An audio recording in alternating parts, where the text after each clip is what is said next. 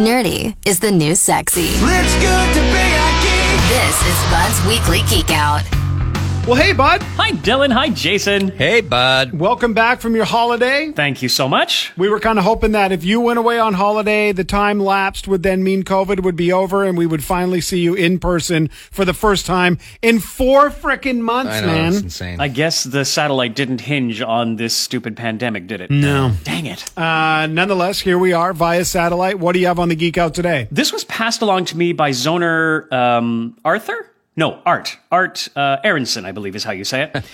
Anyway, Art passed along a face mask-ish thing being made by a startup in Japan. Just a few weeks ago, we talked about this sound-activated LED mouth mask. It was a fun-looking experiment. It made basic open and closed mouth graphics on a bank of LEDs in front of, the wearer's mouth based on what they were saying. Fun, novel, not anything that was going to be mass-produced, and not truly helpful to those deaf or hard of hearing folks who depend on lip reading to understand what's being said, or indeed for anyone who's trying to hear things from behind a mask and a couple walls of plexiglass. So this face mask-ish thing, I call it that because it looks like a molded plastic face mask, but is actually designed to be worn over a real face mask. This gadget sits on top and transcribes what you're saying to text on an app on your phone, and it can translate it into 8 different languages.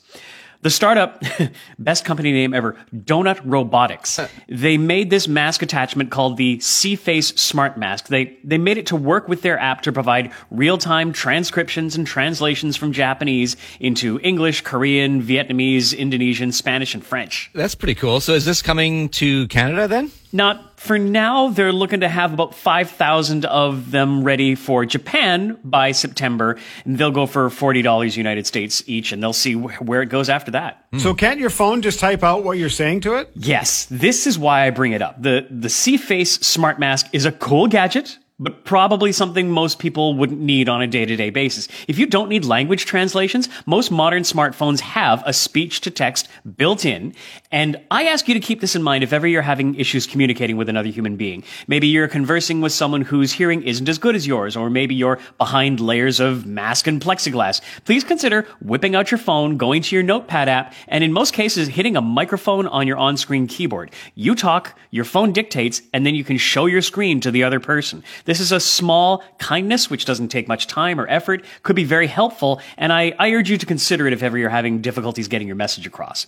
But to see the full meal deal coming to Japan, please check out the C-Face Smart Mask at thezone.fm/geekout. Thanks so much, Bud. Very cool, bud. Thank you. Bye! Bud's Weekly Geek-out. Sometimes you know it's good to be a geek. Listen every Wednesday on The Morning Zone for more news from the world of techie-type stuff.